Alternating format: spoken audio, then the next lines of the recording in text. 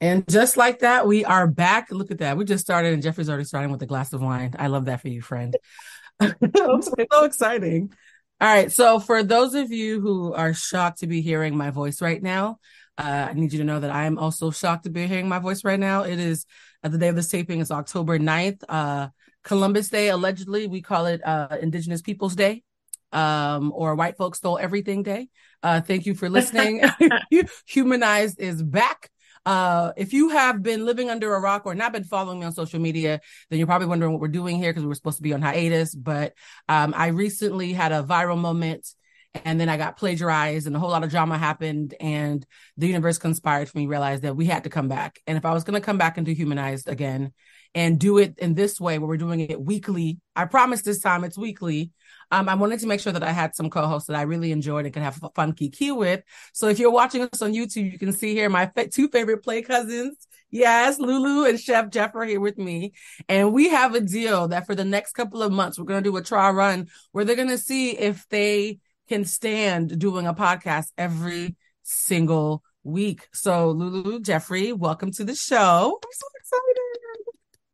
Say hi to the audience, y'all.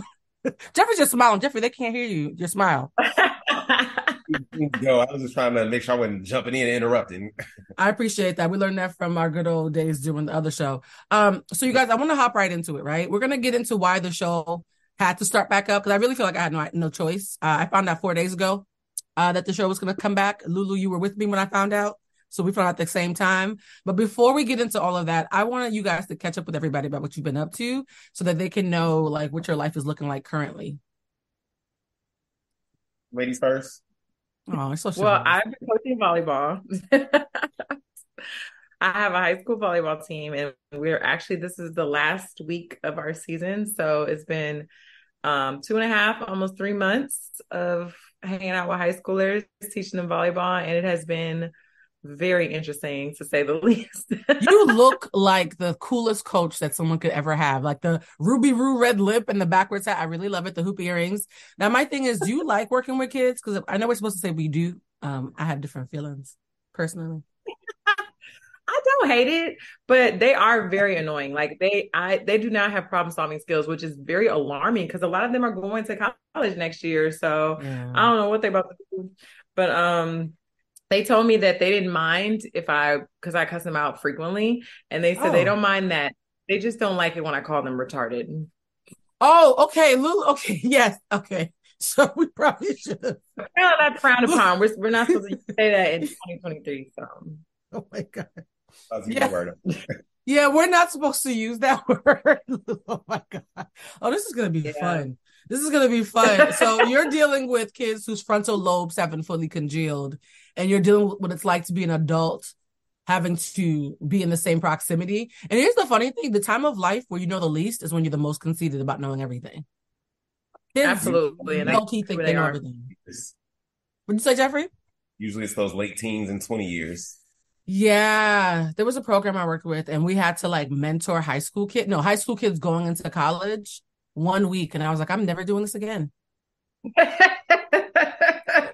they were rude and impressionable at the same time. It's really weird. It's like a Sour Patch Kids. First they're sweet, then they're sour. My thing is I can't be helping raise you if you're going to have an attitude and call me Miss Lady. So I used to work with the youth program. We took high school students on Black college tours here in California, Northern California and Nevada. And I used to love just being on the bus, listening to the conversations that those kids would have. So, Lou, I can imagine the things that you are hearing. And it's just like, oh, that's what you think? Okay. All right. You like mess, though. That makes total sense. It's like a reality show. You like a little bit of mess. Love mess. Y'all grew up in Black households. I'm sure y'all heard y'all mama, daddy, auntie, uncle, because somebody say, everything you trying to sneak and get away with, I already did it. I know what you're doing. Or something like that. And it's literally just watching history repeat itself with these kids. Like, I've been there, done that. I could tell you how it ain't gonna work out, but, just go. Jeffrey, do you have high ceilings? Very, yeah. Yeah, we're going to need to get you headphones for the next episode. Every time you talk, it's like, hello, hello, hello. So you rich, basically. No, it's the loft space. That's all. Oh, you live in a loft? That's Yes. nice. That's a great segue into our next topic. We're going to talk about the soft girl recession. What is it like when people think that you're not living a hard life, but you actually, in your mind, are shucking and jiving to make sure that the rent is paid on the first of the month? Like Cheers. And I Oh, purposely yeah. I got my wine glass from the Wilson Creek that the three of us we went to for Blue's birthday. Oh, my God. I actually have a glass from there. I'm going to hit pause because I want to get my glass. Lulu, do you have yours? I think so. Let me see. Okay, we're going to hit pause, guys. Where's the pause? This is how you know the aunties are running the show. Where's the pause button on the damn recording? All right, we're going to hit pause and come right back because I have my wine. I want to get my wine glass too. That's a great idea, Jeffrey. Wait a minute, Lulu, you couldn't find yours? We're back. Well, 2 out of 3 was look at Lulu's face. This is so funny. Mine was on my altar. Well, let's still toast though. Even though Lulu lost her souvenir, the reason why these wine glasses are so special is because we got them when I rented out a house for my birthday in wine country, and we all got very twisted. I got twisted for free thanks to Lulu's man, because that's a whole other story. We'll get into that at a later date. What do we want to toast to, guys? By the way, before we toast, what are you guys drinking? I want to know what's in everybody's glass. I can't hear you, Jeffrey. Said I'm just doing red wine. Red wine? Okay. I have a protein shake. A protein shake. I have a grapefruit infused CBD soda.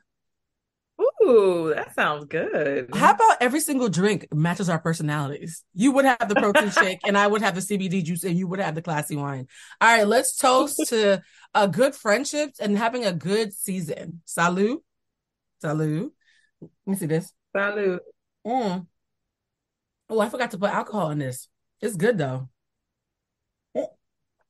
Lulu? Yeah, I'm gonna try that. Where did you get that from? So here's the thing I started doing. Sometimes when I don't want to go to the gym, I'll pick a random neighborhood that looks nice and just walk for several miles until I'm scared to get lost.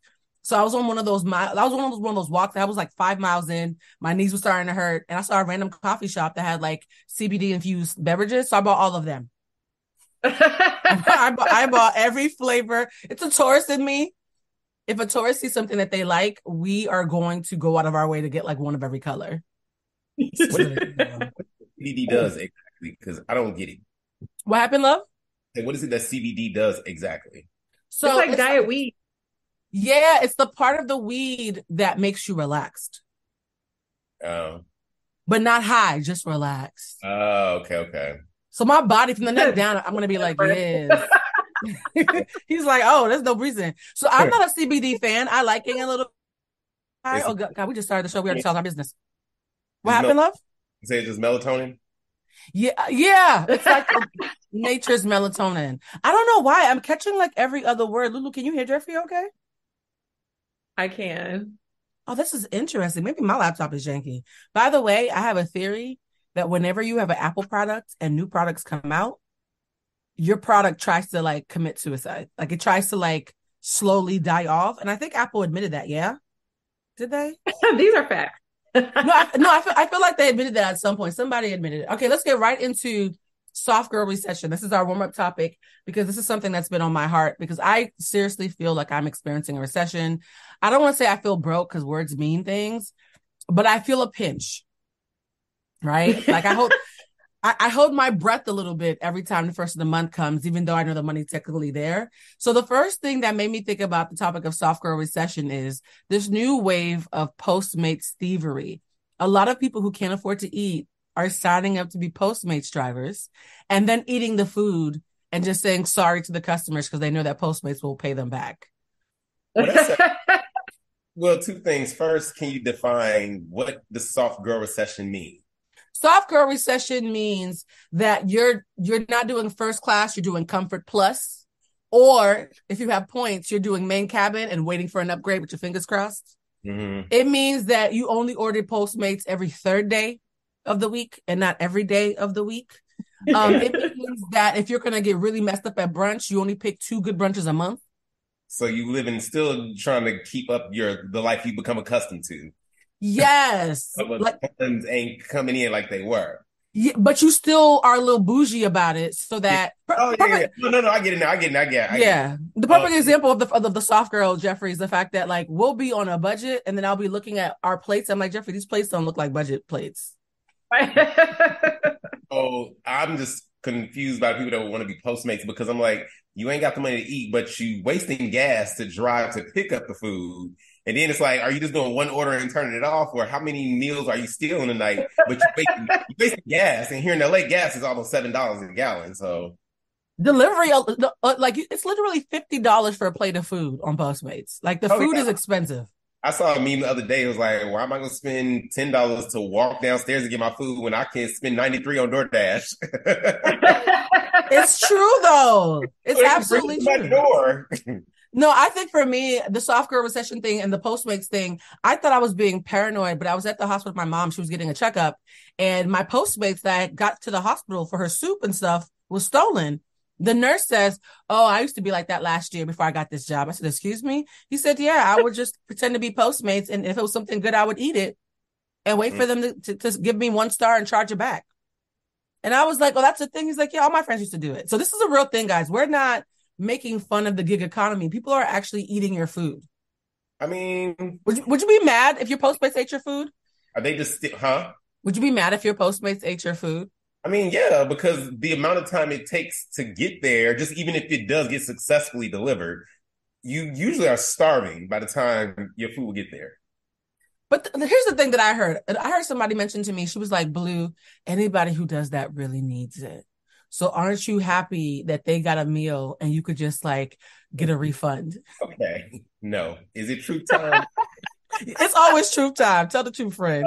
I mean, back when I remember when Postmates first started, I don't know if I'm aging myself, but back when Postmates first started and became a platform out here in LA, I remember signing up and doing it. I was like, oh, because I didn't want to do Uber because I would prefer food versus people. I don't want to have to talk to people if I don't feel like it. Yeah. So I was doing Postmates when it first signed up. And, they send you to all these new restaurants you've never been to before. All of these plates and things. And when you're a foodie at your soul, it's like, So you was doing market research. I was doing R&D. However, I will say, but I don't know that didn't make it right. I never played in anybody's food. That's just disgusting. I always used to keep disposable utensils. Lou, you saw my emergency before, right? Yeah. I'm not judging you. I'm asking you for clarity. Did you take the food? Did you eat their food, or did you just return later with your own money? I would taste. Never double back. Never double back. Never double back. Never seconds. Just one, and that's it. But that was also back before restaurants were sealing the bags. Yeah, because of you. They were stealing it because of people like you, Jeffrey. Oh my God. If I Uber Eats person ever took a spoon and said just a little taste of my food, I would burn it. I just want a little taste. Oh my God. Okay. I only literally did it for a couple of months. It was just like, okay, but I ain't never playing nobody food. Again, I'm not judging you. I have a sensitive stomach. I am so happy that they saran wrap everything now. Like they double wrap everything. They do. Now you have to seal the bags and everything. You can tell when they've been tampered with. So I feel like unless they're stealing the meal, people aren't messing with your food unless they're taking the whole meal because you can't tamper with the bags now. So you weren't worried about karma at all? I've had several of my Postmates orders either not arrive or randomly not at the doorstep when they say they are. So I'm sure that's what's happened. Wow, that's rough. I once had an Instacart order come, and I expressly said when I was living at the other place, not the place I live now, and I said, "Do not leave it downstairs because this is an apartment complex. Anybody could eat it. Please bring it to the 3rd floor." And I always used to tip well. One day, the Instacart, and I even said, "Please, if you leave it, somebody else will take it," because there was like a lot of theft happening. One day, I went down. I went down. My food wasn't where it was supposed to be. I go downstairs. It's not where it's supposed to be. I could report the entire thing, get my $150 back, and then my neighbor. Soft girl recession, okay? And then my neighbor comes knocking on my door talking about, "Oh, I brought this up for you in the elevator." I didn't report it that I had found it. I kept my money. Would you? Yeah, shit. These platforms made millions of dollars every day. That $20, well, you had $100, but they ain't gonna miss that. I will say this, that it wasn't intentional. And I feel like what's going to happen is there's a new thing that people are complaining about, Postmates and Uber drivers, that people are lying when they receive their stuff. We're not condoning that. We're not talking about the customers getting food and lying. We're talking about the drivers being hungry and having a little snack. Like, what's the name? Kim Parker, the young one. They ain't getting a snack. They taking the whole meal. So you know what? Connis Vaughn? Not Connis Vaughn. Is that Connis Vaughn? Is that her name from the Parkers? Countess Vaughn. She's a special person. She was made for memes. I think the reason why the software recession is hurting my feelings, guys, please don't judge me. I was supposed to get a client check today, right? And the client checks are what I use for things that I know are not necessities, but I need them for my bougie self-care. And one of those things is my cleaning lady. Like, I know how to clean a house, but I don't like it. So my cleaning lady was going to get paid from this check that I didn't receive. And so I told her, hey, sis, I'm so sorry. I was going to pay you out of my discretionary income. It didn't come in, so I don't feel responsible using rent money to pay you. I'll hit you up in 2 weeks when I finally get the check. She says to me, oh, no, are you okay? Do you need to borrow $300? My cleaning lady offered me a loan, y'all. That's what I said. It's nice, but like, I don't like it. Like, I was touched, but also like, I felt pathetic. Like, my cleaning lady said, do you need a paycheck loan? I said, no, I'm good. Let's do it on the 22nd. And she said, got it. But if you do need it, I have between $300 to $500 that I could give you. She upped the ante thinking I was being prideful. So now my cleaning lady thinks I'm broke, y'all. Do you hear that sentence? My cleaning lady thinks I'm broke. That sentence encapsulates software recession. You have a cleaning lady, but she think you ain't got shit. Now, is she bringing her own supplies, or do you at least have the cleaning supplies to clean your own damn bathroom? You know what, Jeffrey? Don't do this. I feel like I've shared enough. Do you know what I recently learned? I recently learned that all the people who bought NFTs, remember how those NFTs were like a big thing, was the next wave, was like Bitcoin, but none of us knew what it really meant. I just thought it was a JPEG that you pay a lot of money for. Well, apparently I was correct. 95% of those NFTs are now worthless. Wow. 95% of those NFTs that people spent millions on are worth $0. So I just want y'all to know that please don't let the recession have you out here doing Bitcoin, JPEG, whatever else. The last thing that I want to cover about the recession, though, is that I've had several people tell me that they were going to be sugar babies. And I had a talk with my God about it. She said no. Have you guys ever had a time in your life, without telling too much of your business, where being a sugar baby seemed like something that you could do? Because on TikTok, there's all these girls saying that they're trying to figure out how to kiss old white men without throwing up. Wait, you said a time in, hold on. Well, that's because they choosing white men. All sugar daddies and mamas ain't white people, so they can choose from a pool of blacks. The girls on Instagram say that the old white men pay more. I can see that. But it's a choice, so they choosing the white ones. Yes. I'm sorry, Lou, were you going to say something? I mean, I could probably do it. Oh, okay. Yeah. I love how everybody's being very transparent today. What was that? Like a mom. Is it like a dragonfly in your house, girl? What's going on? That's her pet. Daenerys over there with her pet dragons flying around. Right. I'm like, girl. My thing is, I would love to be a sugar baby who doesn't give away any sugar. Like, those exist, right? Aren't those just like, can't you just hire a friend too? Because that's kind of like what that is. Those are the one in a millions. Like, those are the needle in the haystacks, the hit the lottery types. But I have great conversation, Jeffrey. You don't think I could? No. But those are, again, the odds of finding someone who does not want a return on their investment is very slim to none. The odds of finding somebody who's like, yes, I simply just want a companion, a person to just physically be here, are very, very. May the odds be in your favor. So you don't think it's possible to be a sugar-free sugar baby? I believe it's possible. I'm just. Okay, this topic is making me sad because I'm recognizing that my idea for OnlyFans might have to come to fruition. I had an idea a couple of years ago where I wanted to do OnlyFans called Titties and Feet. Do it. Because I figured, what are the two parts of my body that nobody would ever... just titties and feet. I feel like they make some good money and you would never know it's me. So I bet you it's an audience. What happened, love? I said that would be a moneymaker. I bet you an audience for it. One thing I learned is an audience for everything. No, there's definitely a foot audience. There's definitely a foot audience. All right, let's get right into the hot topics, guys. I hate that this is the first hot topic because I feel like I have talked about this ad nauseum.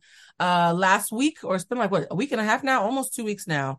There was a big controversy about the Kardashians that was online when Kim and her sister Kourtney, the oldest one has the longest name and the shortest one. Yeah, Kourtney got into argument with Kim, and Kim said some nasty stuff. Kourtney said some nasty stuff back. Everybody took Kourtney's side.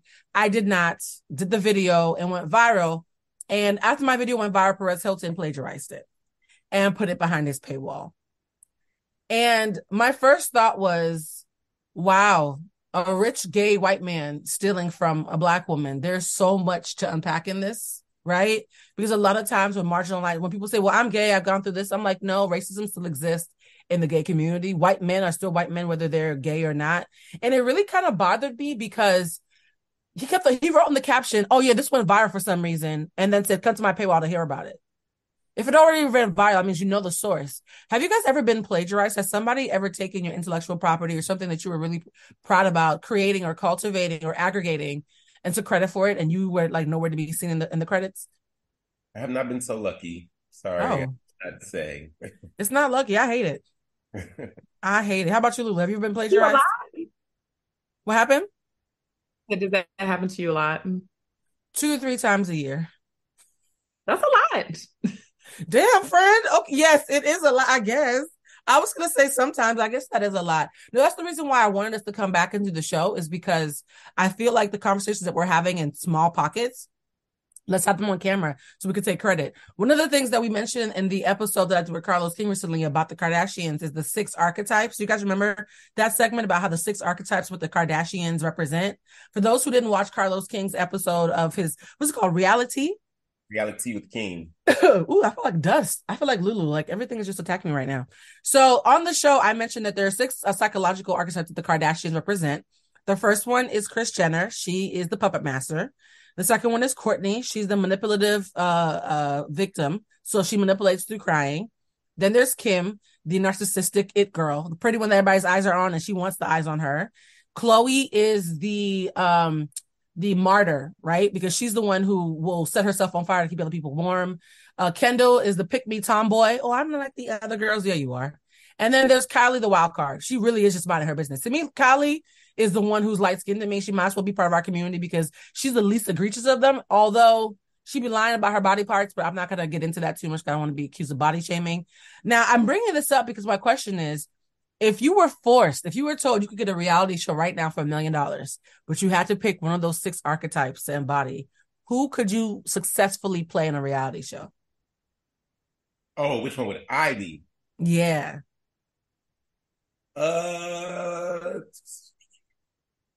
puppet master, the victim, the manipulative victim, the pretty it girl, the martyr, the people pleasing martyr, the wild card, or the pick me. I'd probably be a wild card. We can only have one wild card. Lulu, use it. What do you, Jeffrey? Hey, I don't care what y'all got going on. I'm going over here. That's giving narcissistic it girl. I feel like Kylie, I'm not engaging with y'all. I'm leaving. I came over to say what's up, but I'm leaving. You would be Portia in the Housewives. Portia is not the wild card. Portia wants to be seen. I want to be seen. I think that I would be maybe the puppet master. I'd just be the old tired one. Like, where's the checks? Did the checks clear? I feel like I would.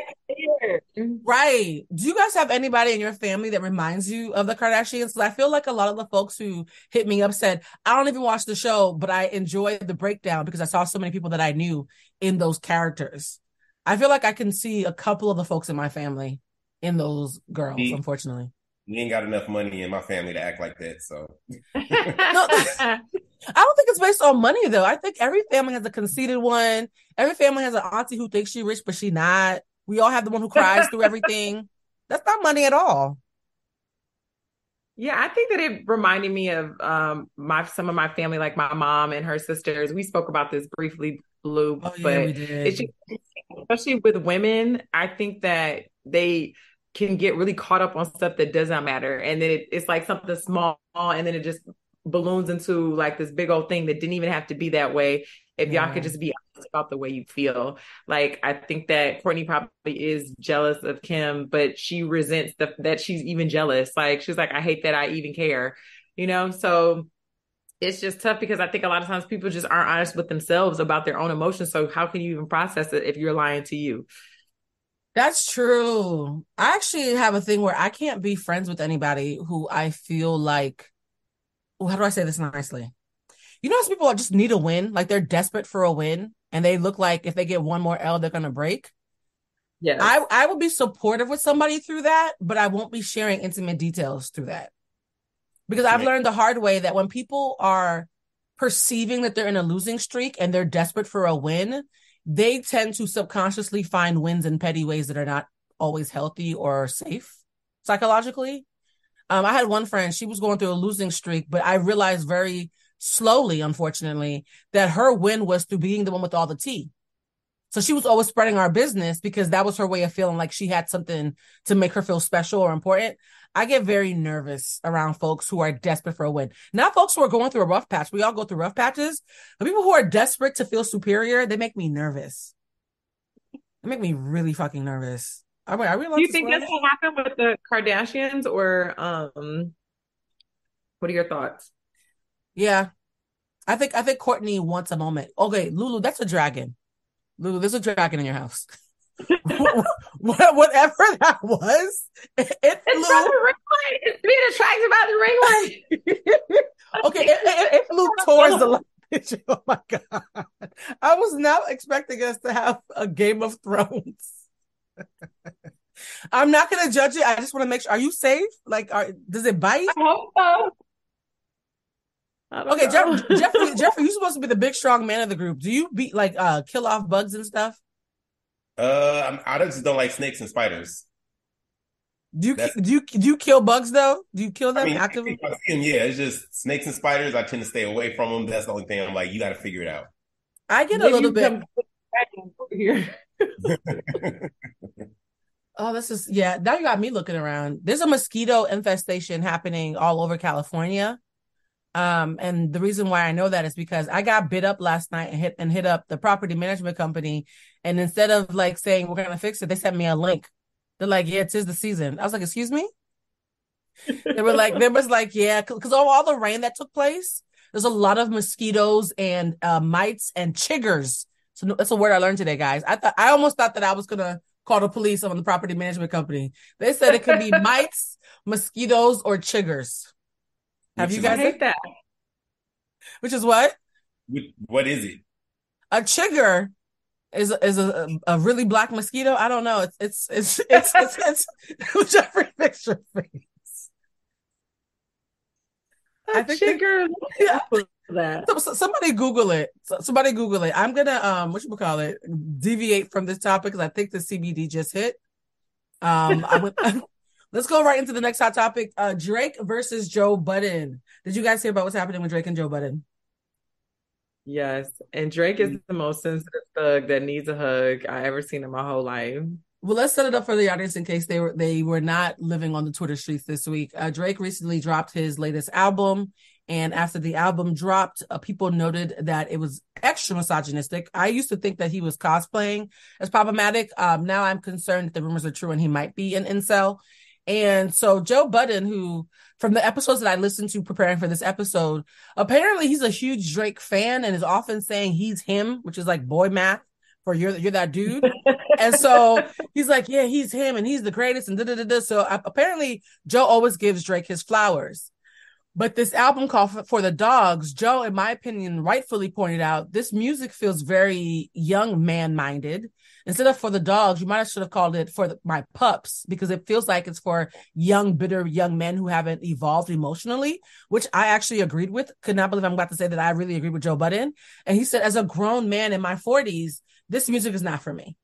He's like, I appreciate what you were trying to do, but after I listened to the album, I had to Google your age, bruh. And you about to be 37 in 15 days. And why are you talking like a 20-year-old when you're almost 40? Apparently, Drake didn't take that well. Drake wrote a long emotional caption, because you know Drake is good for an emotional caption. And in the caption, he basically says, "Shut up, brokey. You're only a millionaire." And the rest of the audience, who's working class and going through a soft girl recession, said, "How I get in it?" Because I felt personally, I felt very. How you calling Joe Budden broke? Then what am I? I was very offended.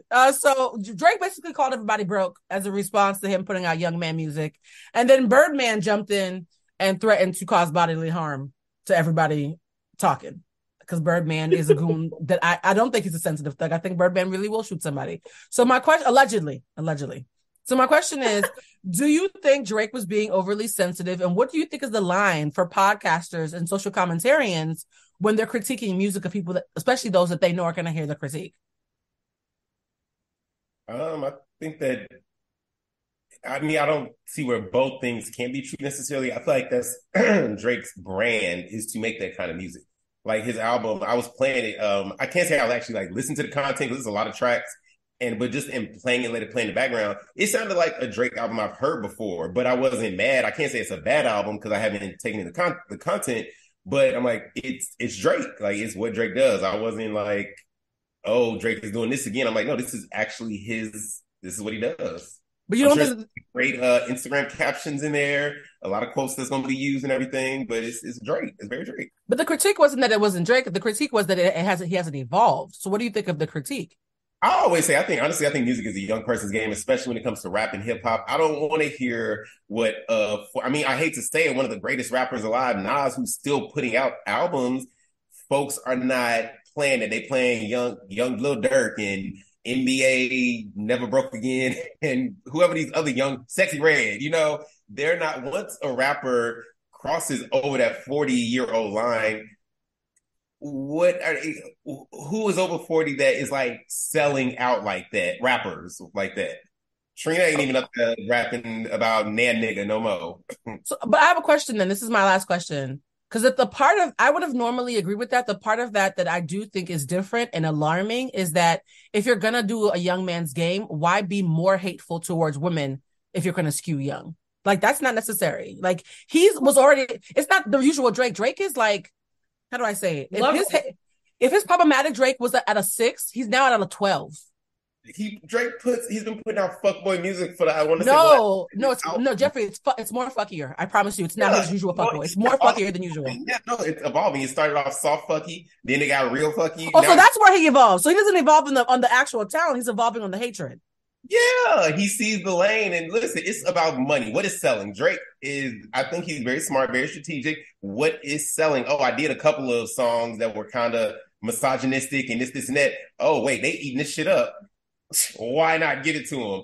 I don't know Drake personally, and a lot of times we all have learned with these celebrities, the persona we see is not actually possibly who they are behind closed doors when they're at home. I think Drake is just buying into his own brand. Jeffrey, I will say this right now, and I feel like Lulu as a woman in LA can co-sign. There have been times where I've been in a room where I'm the only girl who Drake hadn't slept with. Drake's persona is not a mystery in these Los Angeles streets. Exactly. He's a fuckboy. He's making fuckboy. Yeah. There is no persona. We all know 5011 girls personally who have seen his wee-wee. And so, or who almost saw his wee-wee. So, Lulu, I'm not going to... Yeah, there's no mystique though. Everybody knows that he's a corny dude with a big penis. Oh shit, let me not... The CBD done hit. Lulu, I'm saying too much. Lulu, you talk. so sorry. I kind of feel like, maybe because I'm old too, I feel like music is too like also like Joe Budden. So I feel like it's entertainment.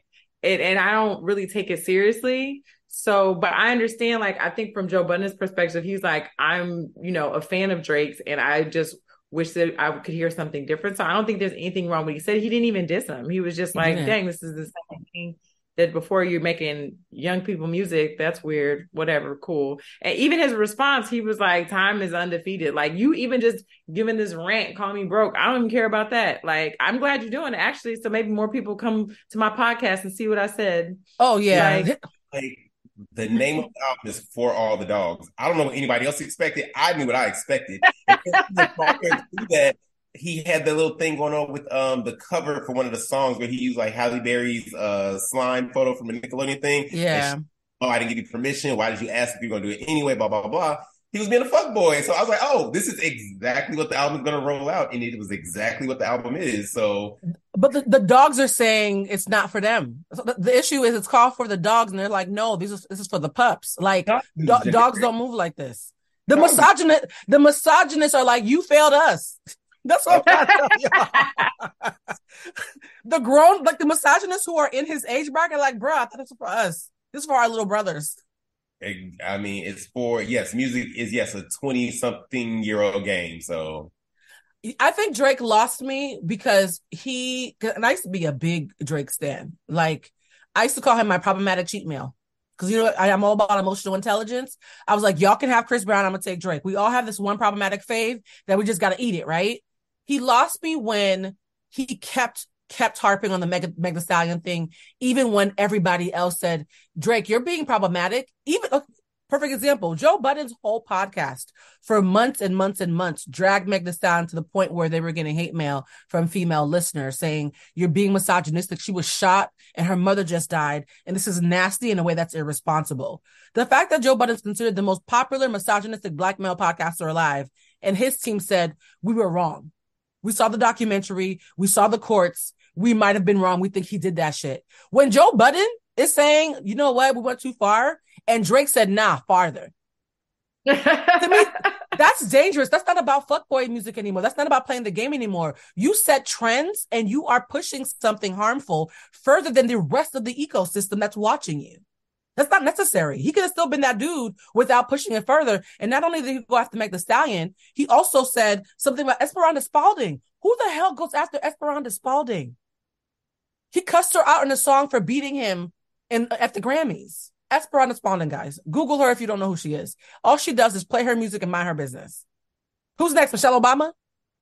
Actually, let me not give him any ideas on the off chance that Drake algorithm tells him to watch the show. I just think that I agree that you have to understand the marketplace. At a certain point, though, it's irresponsible. And I think Drake has always been a fuckboy, to your point, Jeffrey. I think he's now veered into irresponsible in a way that is not about entertainment anymore. I think it could cause real harm. Like really, really big harm. Beef with Megan Thee Stallion anyways? Like, I'm like, why do you even care about all this? Because Tory's his homeboy from Toronto. That's all it is. He's like, I don't care if he shot you. That's my boy from Toronto. Toronto, y'all need to. Yeah, I feel bad for the girls in Toronto. I honestly do. Are we gonna listen to Drake's album? I've been reading all the lyrics. I've played it. I mean, I haven't like sat and listened to the actual lyrics yet. I mean, I just had it kind of playing in the background. And like I said, just if you like his previous work, I feel like you like this one because just the sound of it, the vibe of it, it fit in with the catalog. Yes, if you like the previous work and don't listen to lyrics and have no soul. What happened, Lulu? I said, what is he talking about in the lyrics? Hating women, fuck these niggas, my money is up, I'm him, all the usual stuff. But he just hates women way more than usual, like way more than usual. Speaking of people who does have a couple of women cameos on the album. So what does that mean? I'm just saying, like, if it's a thing of Drake, people feel that he's super misogynistic and hates women. The features, I guess, why are women still working with him and not like just racist people have half black children all the time? That doesn't mean that's never meant anything to me. Just because your friends are women doesn't mean you're not misogynistic. Say it again. No, but why are they agreeing to work with him? Industry stuff. He's Drake. Money. Yeah, that's just money. I'm sorry, but there's a lot of people in this industry who will see you shoot somebody and still do a feature with you if you number one on the charts. Drake was just R. Kelly. Everybody knew he was messing with little girls. Every single person knew. Oh, every time somebody says R. Kelly's name, I get itchy. Oh, I feel like that dragonfly in your house just came to my house. Speaking of people, since we're talking about problematic people, I'm going to skip over to this person, Doja Cat, y'all. Doja has been known to be a troll. It's so funny. Doja and I have a mutual acquaintance who was part of her team who did an episode of Humanized. It is the only episode of Humanized that ever got deleted without me seeing it. And thinking back to how adoring the conversation was back then, because she had just come off a tour with Doja and was trying to like link us up to meet, because she's like, Blue, I feel like she needs somebody like you in her life. And we were saying all these beautiful things. Thinking back on that episode, I'm wondering if God deleted it. Shout out to my homegirl. You know who you are. You're still wonderful. We can still come back and talk about other things. But Doja, who I was a huge fan of and just thought she was a professional troll like Lil Nas X and all these other kids, she recently posted a series of selfies. And in the selfies, you know how she's been making herself look ugly recently because she's trying to say a middle finger to the law and to her fans? This time, she was wearing a t-shirt with the face of a neo-Nazi. Oh, I didn't see that. Yeah.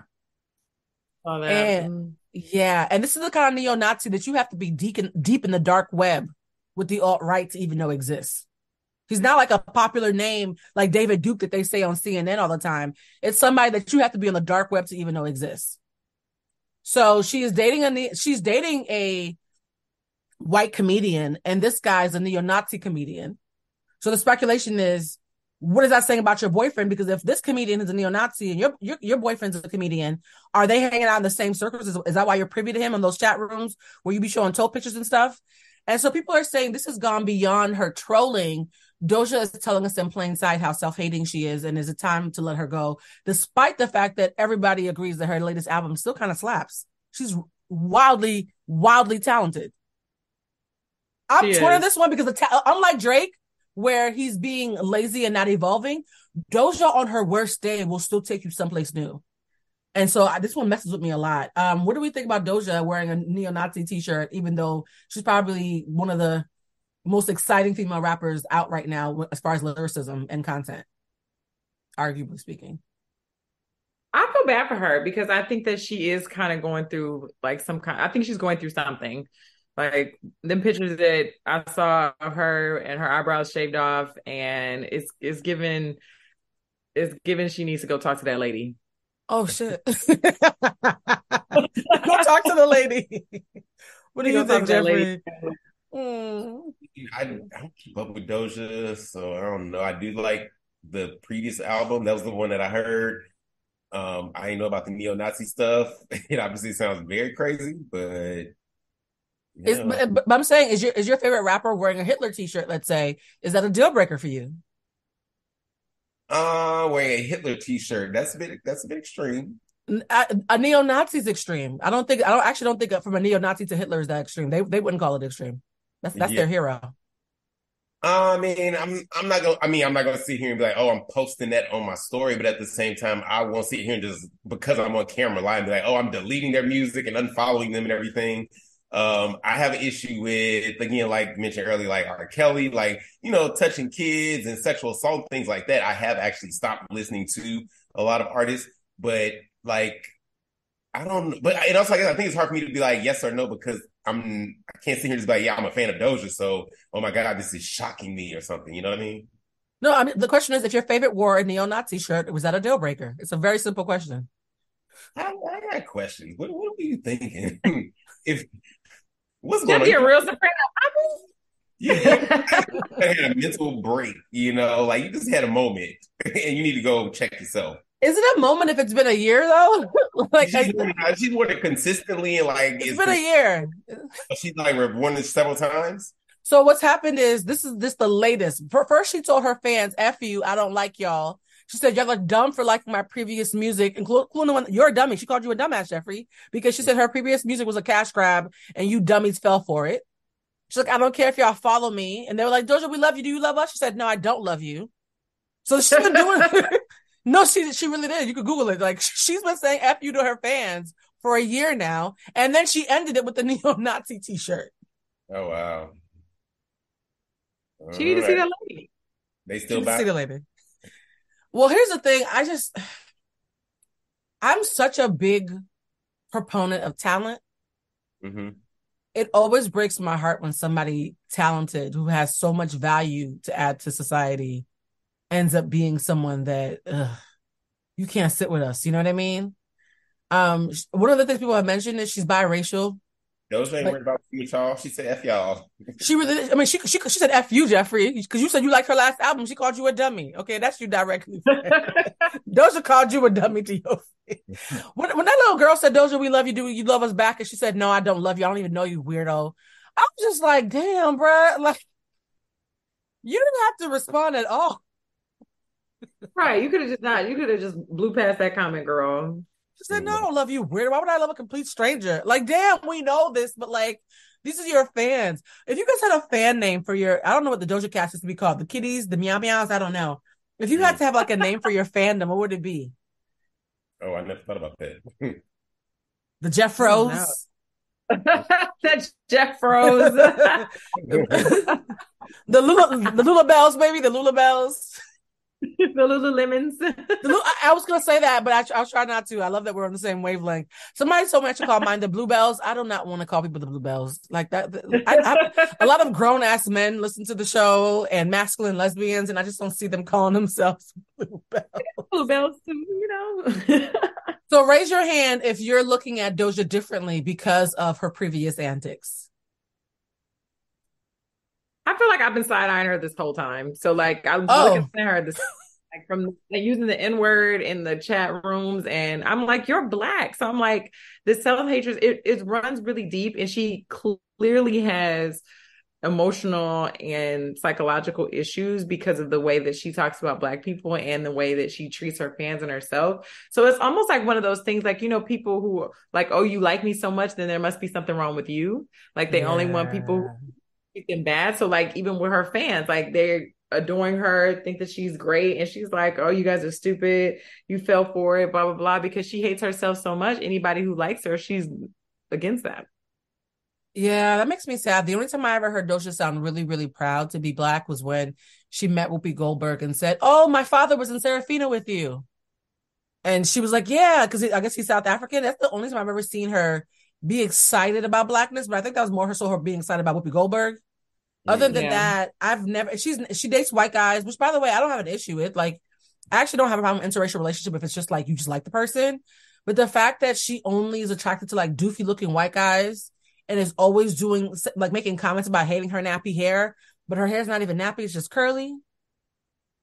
I feel like only people who hate themselves don't know the difference between like kinky hair and just a curly biracial wave. Like even her hair is too Black for her, right? And so I just feel like I want her to like herself more. And so my mutual friend with her, please don't think I'm talking bad about our mutual, because I love y'all. Next topic, real quick before, oh God, I just realized, guys, that I have not charged my phone this entire time. Can you imagine if I was doing the show and then all of a sudden everything just went black? Would y'all judge me? Luckily it's not live. Well, remind me, I'm going to buy you guys headphones. If you see me like reading lips like Helen Keller, just know it's because I can't hear you. The show is called Humanized, so we don't worry about being raw and unplugged here. In fact, I'm thinking about calling this Humanized Unplugged since we're not in the studio. Okay. My charger's in so we can actually finish the show. Next topic, and this one is I'm gonna do my best not to say anything during this one. Why do I keep dropping this? Oh, you guys, I think the CBD stuff is really working. I have no hand. I just unplugged and replugged my phone 3 times in the past 2 seconds. Yeah, no more CBD on the show. All right, it's back in. Travis Kelce and Taylor Swift. Have you guys heard about this one? How could you not? It's everywhere. Lulu, what have you heard about Travis Kelce and Taylor Swift? Just to get there, I was watching this thing that said that these people were playing a drinking game that you had to take a shot every single time they mentioned Taylor Swift, and the guy like passed out. See, that's funny. That's actually funny and it's accurate. And you know what's wild to me is that like, oh, his jersey went up 400% because she was seen with him X, Y, and Z. I'm not a Swiftie. I'll just start there. I think people who compare her to Beyonce and call her the white Beyonce, I've been hearing that recently, that people are trying to call her the white Beyonce. I think those people should, number one, understand that you don't have to compare where you can't compete. And number two, I hope you stub your toe every morning when you get out of bed for the rest of your life. for even saying some dumb shit like that. I started caring about this when I started hearing rumors that because of how much money Taylor Swift has made the NFL just from sitting in the box, there's been rumors that they're trying to figure out how to get her to do the Super Bowl halftime show that they already announced that Usher would be doing. How do we feel about even the potential of Taylor Swift replacing and or joining Usher instead of letting our boy have his moment 30 years into his career? There would be an uprising. I look at it at two different perspectives. If I were the owner of the NFL, who's bringing the bigger bag? Me as a viewer and as a fan, of course I don't want to see Taylor Swift over or with Usher.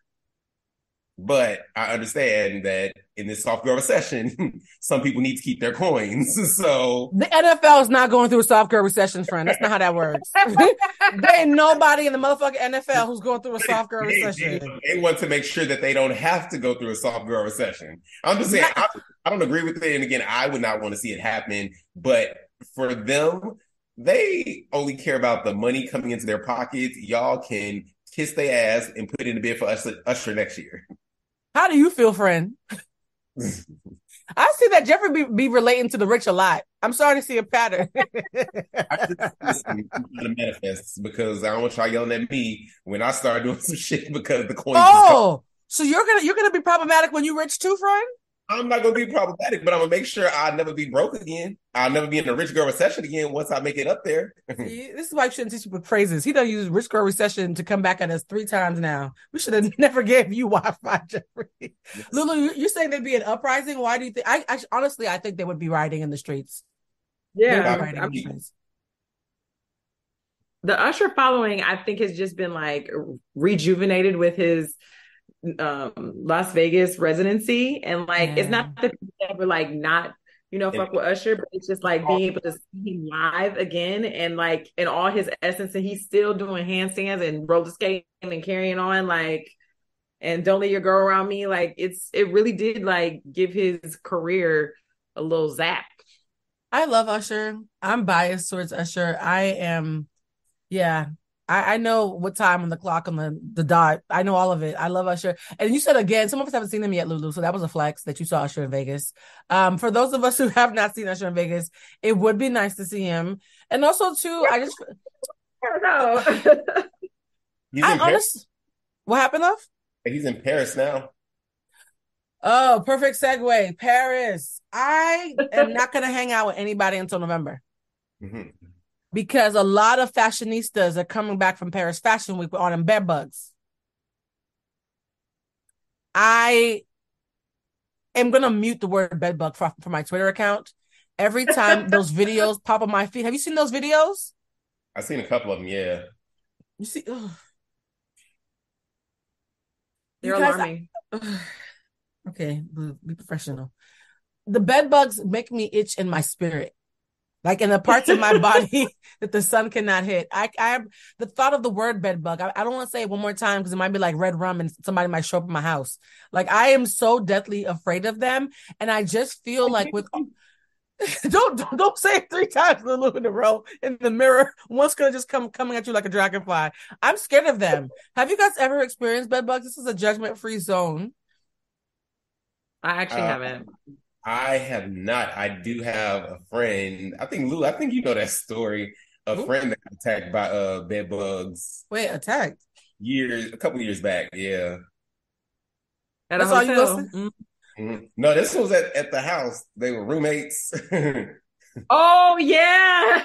So, it was how the bed bugs arrived. Still technically a mystery. And nobody knew what it was at first. And then friend got ate up a lot. And then finally he was like, what is going on? And that's when they realized, bed bugs. Did it impact their friendship?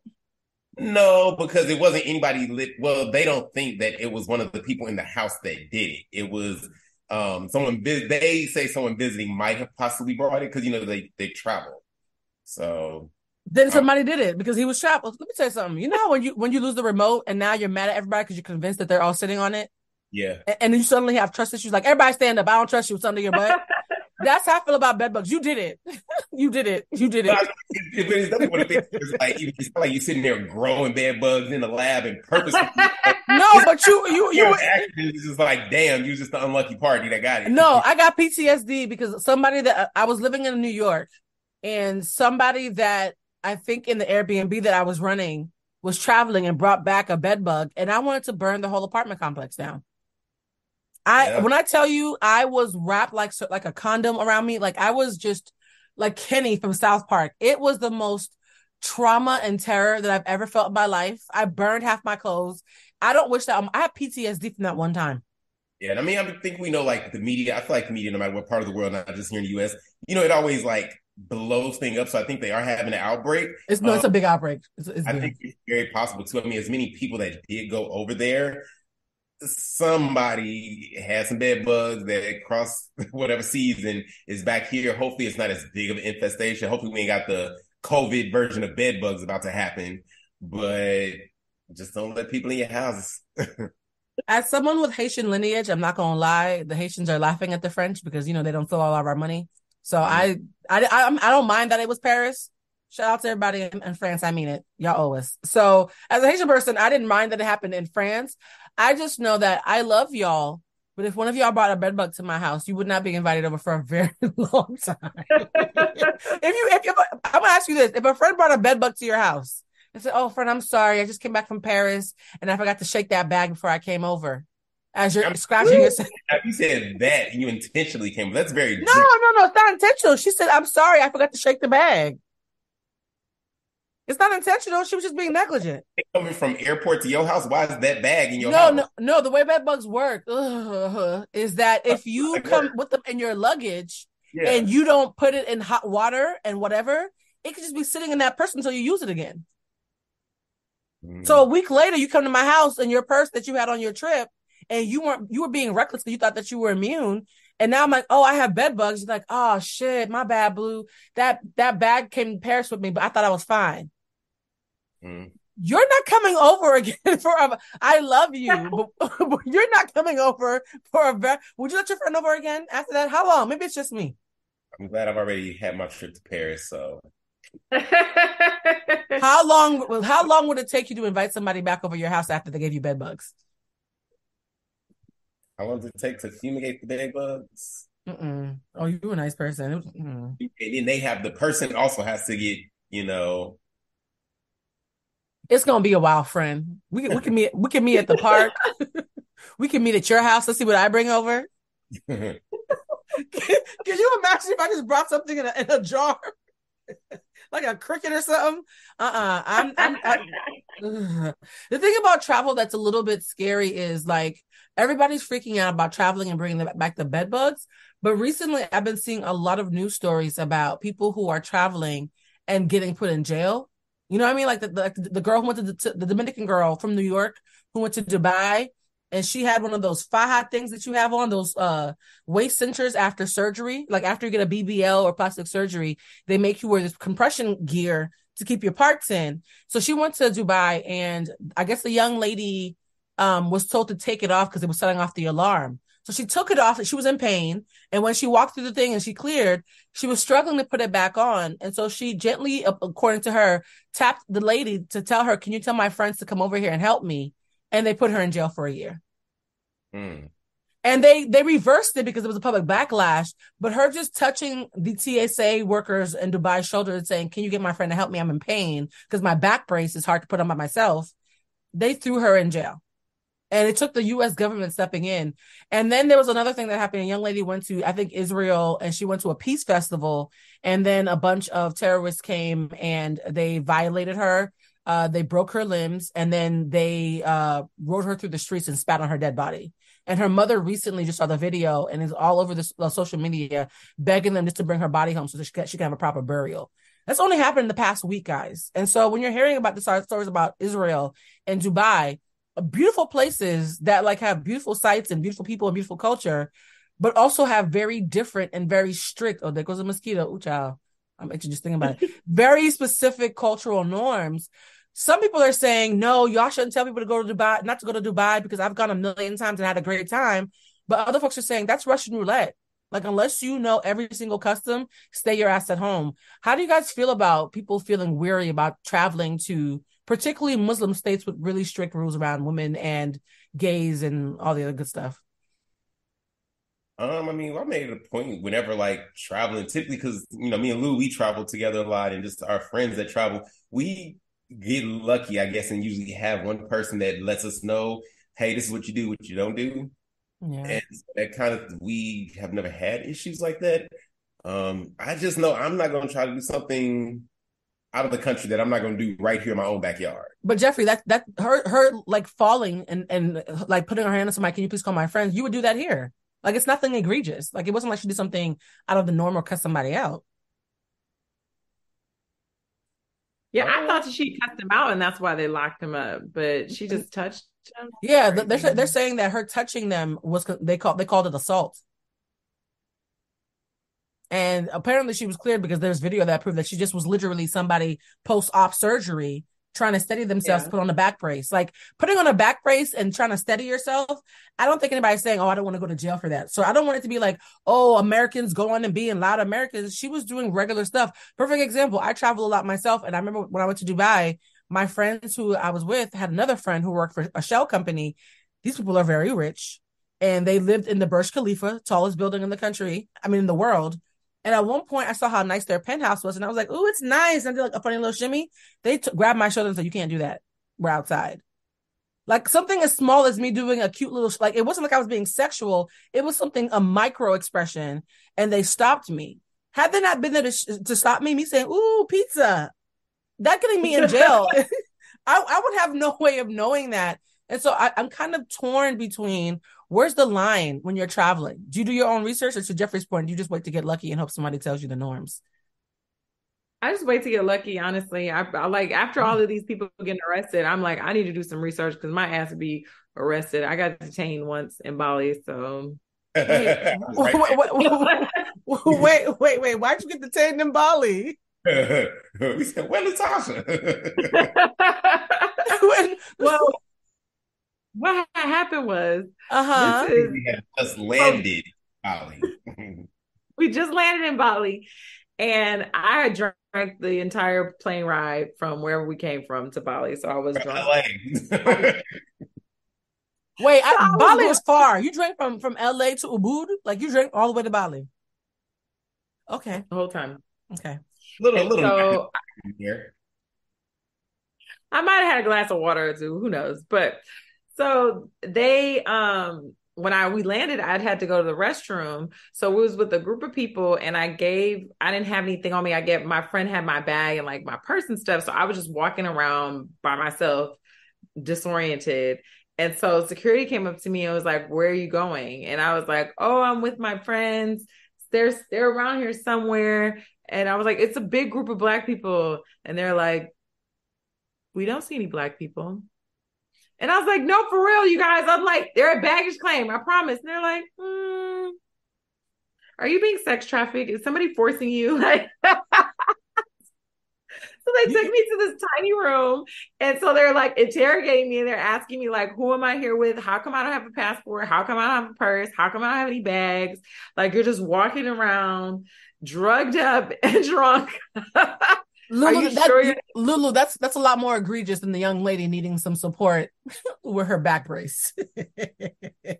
I might have stopped you if I was TSA. I was like, "No, friends, I promise." And I was like, plus, who is sex trafficking my big ass? Like, I am like tall, muscular, like nobody can capture me. Lulu, that is not true. You know what's so crazy about Bali is that I love it out there and it's beautiful. However, I went to Bali while I was on unemployment like several years ago. Like, I had just like left my job and was just going to travel to Bali for a couple of weeks and do like an eat, pray, love thing. But I was still on unemployment. And this is how you know soft girl recession is a problem, right? Because why are you going to Bali for the summer if you are unemployed? Like, think about that. It was like 2013. And so I get there. I have a great trip. I stayed in my budget. On the way back, I think we stopped in Qatar. I went on the unemployment website to check on my balance to see when I was going to get my next check. A pop-up came up and said, It says you are out of the country. You have now been disqualified from getting further benefits. I said, excuse me? Apparently the government believes, bitch, if you could go to Qatar, why do you need our $900 a week to survive? They exit out the rest of my unemployment claim. That's crazy. Did not get another penny.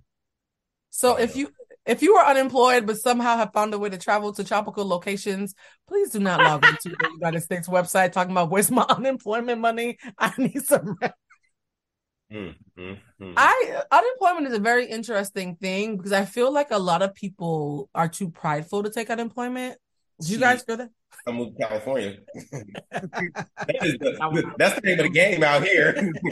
Really? Like, oh my God. You sit there when you fill out your paperwork, you calculate how soon can unemployment. How long I gotta be at this job before I can get unemployment? What is the answer? I used to. It was not intentional. We found a pattern in my employment history for a while. I used to do marketing. I was in marketing for a while and did not realize at the time, but it was pointed out to me that every 2 years I would get fired and be on unemployment. I would work for 2 years and be on unemployment for 2 years. Jeffrey? Years and be on unemployment for 2 years. I never quit. Like I would never quit a job. I would just wait till they asked me to leave. Wait a minute. So 18 months into your job, you would just stop doing stuff and just staring at them like, y'all want to fire me? There's a name for that, Jeffrey. It's called weaponized incompetence.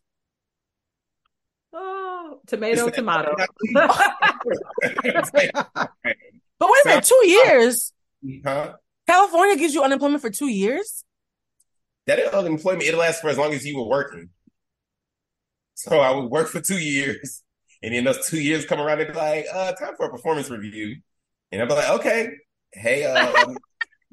Okay, I don't mean to look so shocked, but I'm thinking about all the money I left on the table. Why am I working so damn hard? I could have just... Listen, this great state of California, they have a lot of programs. They take care of, when you look into them, they take care of their citizens as best as possible. I know now these streets is a little crazy now, but there was once upon a time, maybe that unemployment, that disability.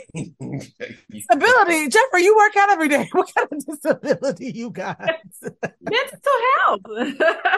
Oh, your brain hurt. Yo, I need to figure out how to work the system. I really, really do. Speaking of working the system in the California and the government and whatnot, in the upcoming election, you know that one of the people who might be running for president is Mr. Donald Trump.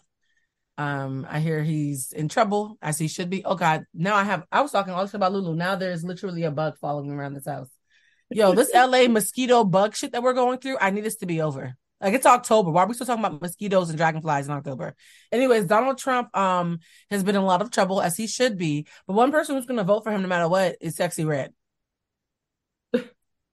And Sexy Red was really loud about how she loved Trump because he gave her $1,800 during COVID or whatever. And right after she came out with her endorsement of Trump, I think endorsement is a strong word. Right after she admitted she liked him or whatever, her sex tape was released, allegedly without her consent, on her stories.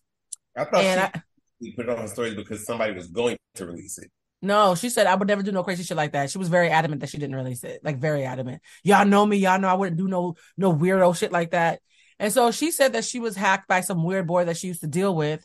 And there was a meme going around of a chocolate loaf, a butter cake. Thank you for saying that to me, Lou. There was a meme going around of a burnt butter cake that was supposed to be a simulation of Sexy Red's genitals, her wobbly bits. And she said, and I quote, "That's how I know y'all don't be fucking, because why would the outside be pink? I meant the inside." Because people were saying that her lyrics were a lie. Because she said her booty hole, her vagina is pink and her booty hole is brown. I'm stunned. This is a hot topic, guys. This has been all over the actual news, talking about the color of Sexy Red's vulva and Trump. My question is, number one, how do you feel about ratchet stars who we don't think as being politicos and mental giants in that respect? How do you feel when they come out and are so loud about their love of Trump? And number two, do you think it was retaliation that person hacked her account and posted that video like right after she made that endorsement? Do you think it's a coincidence, or do you think it was retaliation? I don't think the two have anything to do with each other. I think they're kind of two separate things. What she was saying regarding Trump, that was just, I felt personally like a very ignorant statement. Like she's talking as if, yet still like, oh, the money that came in those stimulus checks was life-changing money. That was a weekend in LA. And I mean, I get it. Before, when that happened, I don't think she was on the radio yet. So she's from St. Louis, right? I don't know where Sexy Red is from.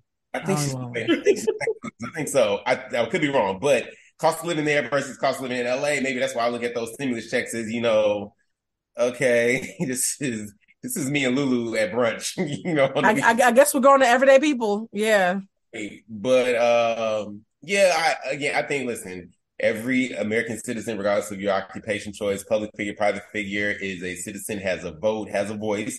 So, okay, but I see where she stands, so I'm not feeling her on that. The sex tape thing, you are now a public figure. You're a celebrity. People gonna do anything. So I think them releasing that was just more like, oh, you popping, I'm finna put it out. Or they probably tried to get some money and she was like, no.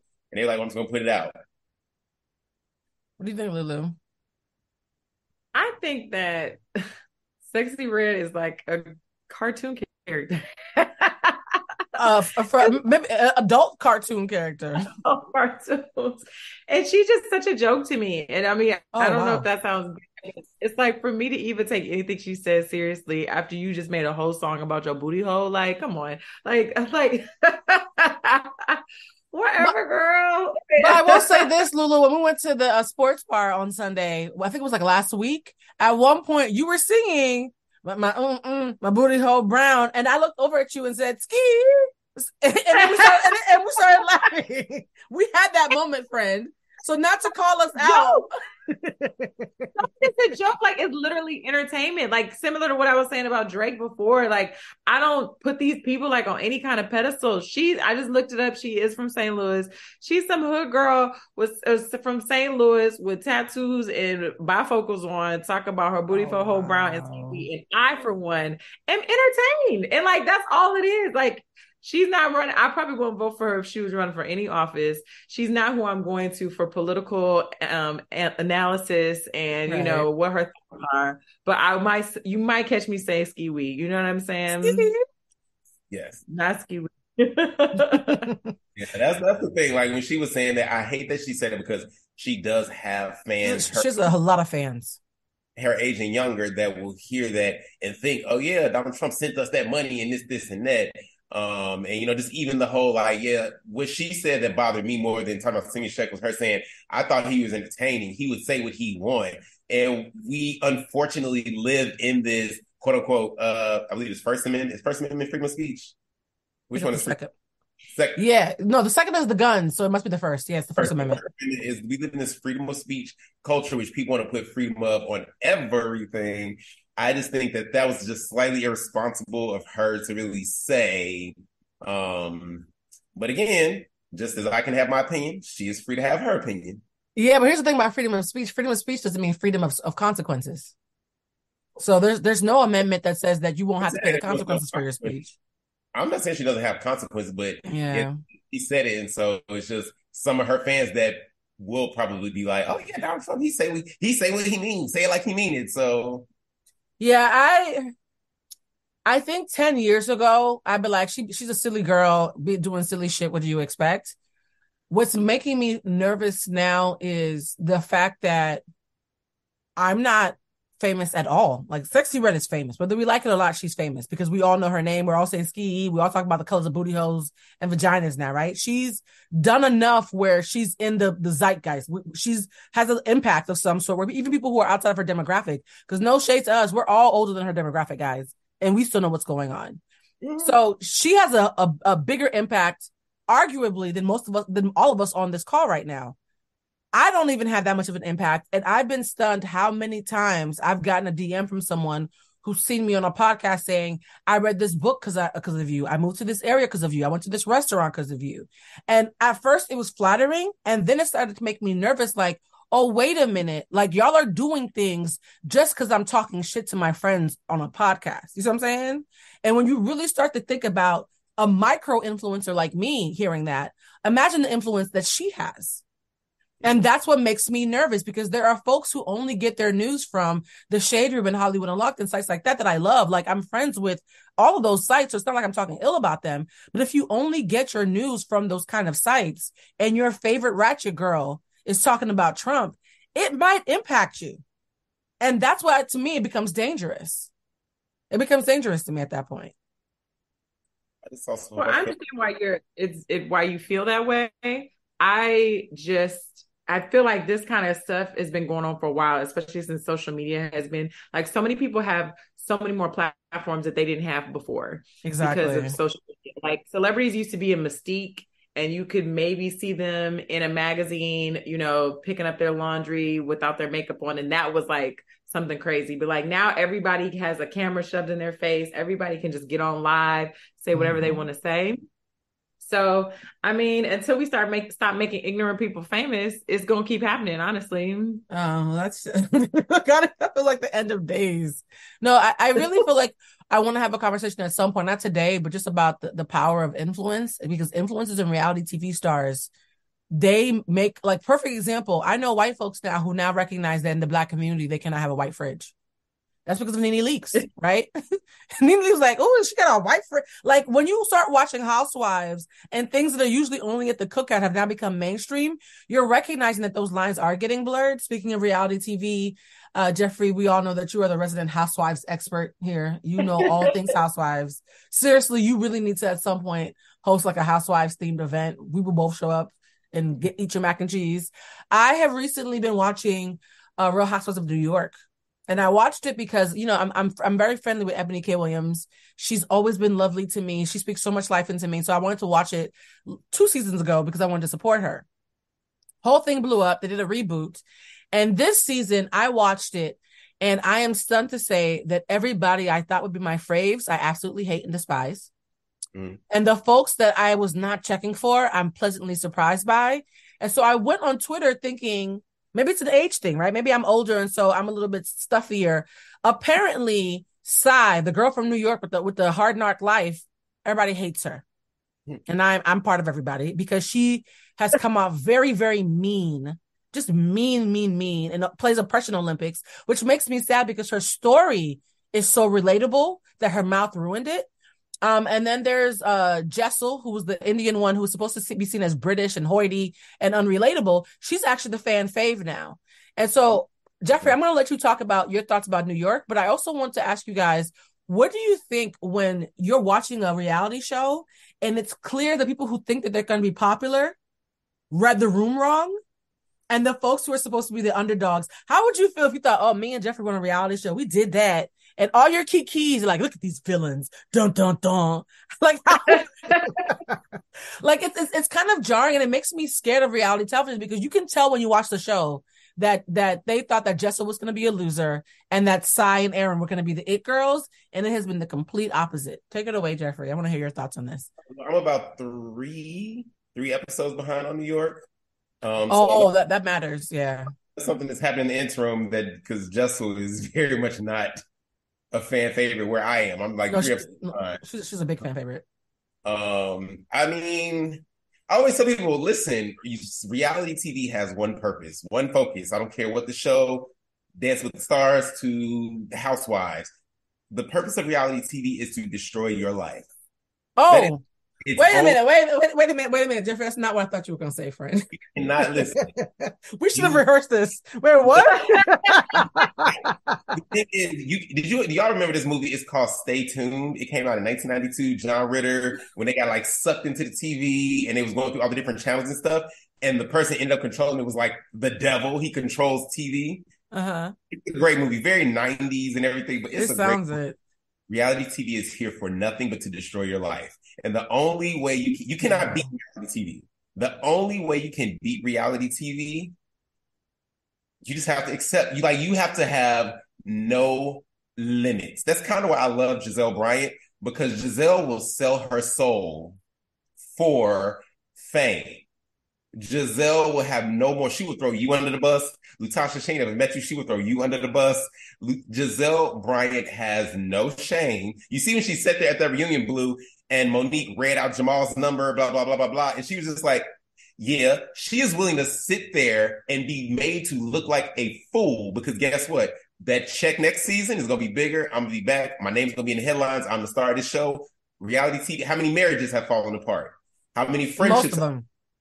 How many, everything bad happens because of reality TV. But what about the people who are the fan faves who go off to have successful brands like Candy? Like there are a lot of reality stars who it actually makes their life way better. I don't think it makes everybody's life worse. Candy was famous prior to becoming a reality. No, I understand, but I'm saying that there are some people who go on reality television and they are beloved and they become favorites. So because you can't have a villain without a favorite. Yeah. Yeah. Like there almost has to be a good guy and a bad guy. So you're talking about the people who are the bad guys, but there's good. There's no. I'm not favorite. Does not mean their life is not crumbling. Portia was a fan favorite, but Portia's life was crumbling season after season. I think Portia's life now is way better than it was before she did reality television. And she's off of reality TV. I think by the time she saw that lady's husband, her life was 10 times better than it was before reality television. Yes, but I don't agree with that. Has she stayed in Portia's off? Has she stayed in reality TV? Yes, she's back on Peacock. She is. With Girls Trip, yeah. Face or something like that. Mm-hmm. That's a competition show. It's not like a seasonal. No, she's on Girls Trip, which is a Bravo spinoff on Peacock. Yeah, without her husband. Because that one is just about them in that week. It's still a reality show, though. I'm saying she's still doing reality television, even though it's in spurts. I think that if you were to ask Portia the pros and the cons, she would say the pros outweigh the cons. She wouldn't have, I don't think Portia would agree with you that it ruined her life. I don't think she would agree with that. I think that it definitely, I think because Portia is not on a consistent show, like I said, she's on, these spot moments and things like that, because she is not seen regularly as she was, because all those years where she was just a regular staple in reality, guys, every year it was some shit towering down on Portia. Every year was something, and she was a fan favorite. Again, so it doesn't mean the bad person, it doesn't mean the villain. I just think if you're in this game of reality TV, as long as you are on it, as a regular like that, year after year, it's going to be something. It's here until it just breaks you down. Interesting. What do you think, Lulu? I think that if you you do need to get out before it eats you alive. I think for a lot of that. You got to get out before it eats you alive.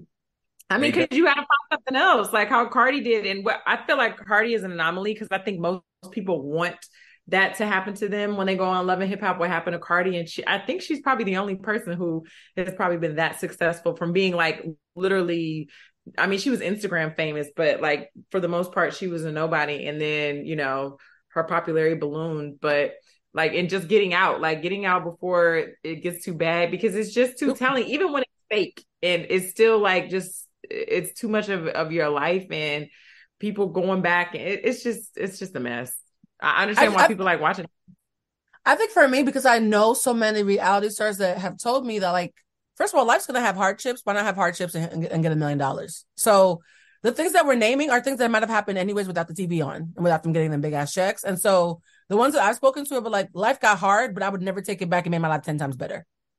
I don't think Jason Lee would agree that reality TV ruined his life. I don't think half the people that he's friends with on Zeus, even though we judge it, would agree with that. I just know so many reality stars that I'm friends with who would not agree. They were like, I don't care. My family wasn't shit anyways. At least now I'm a millionaire.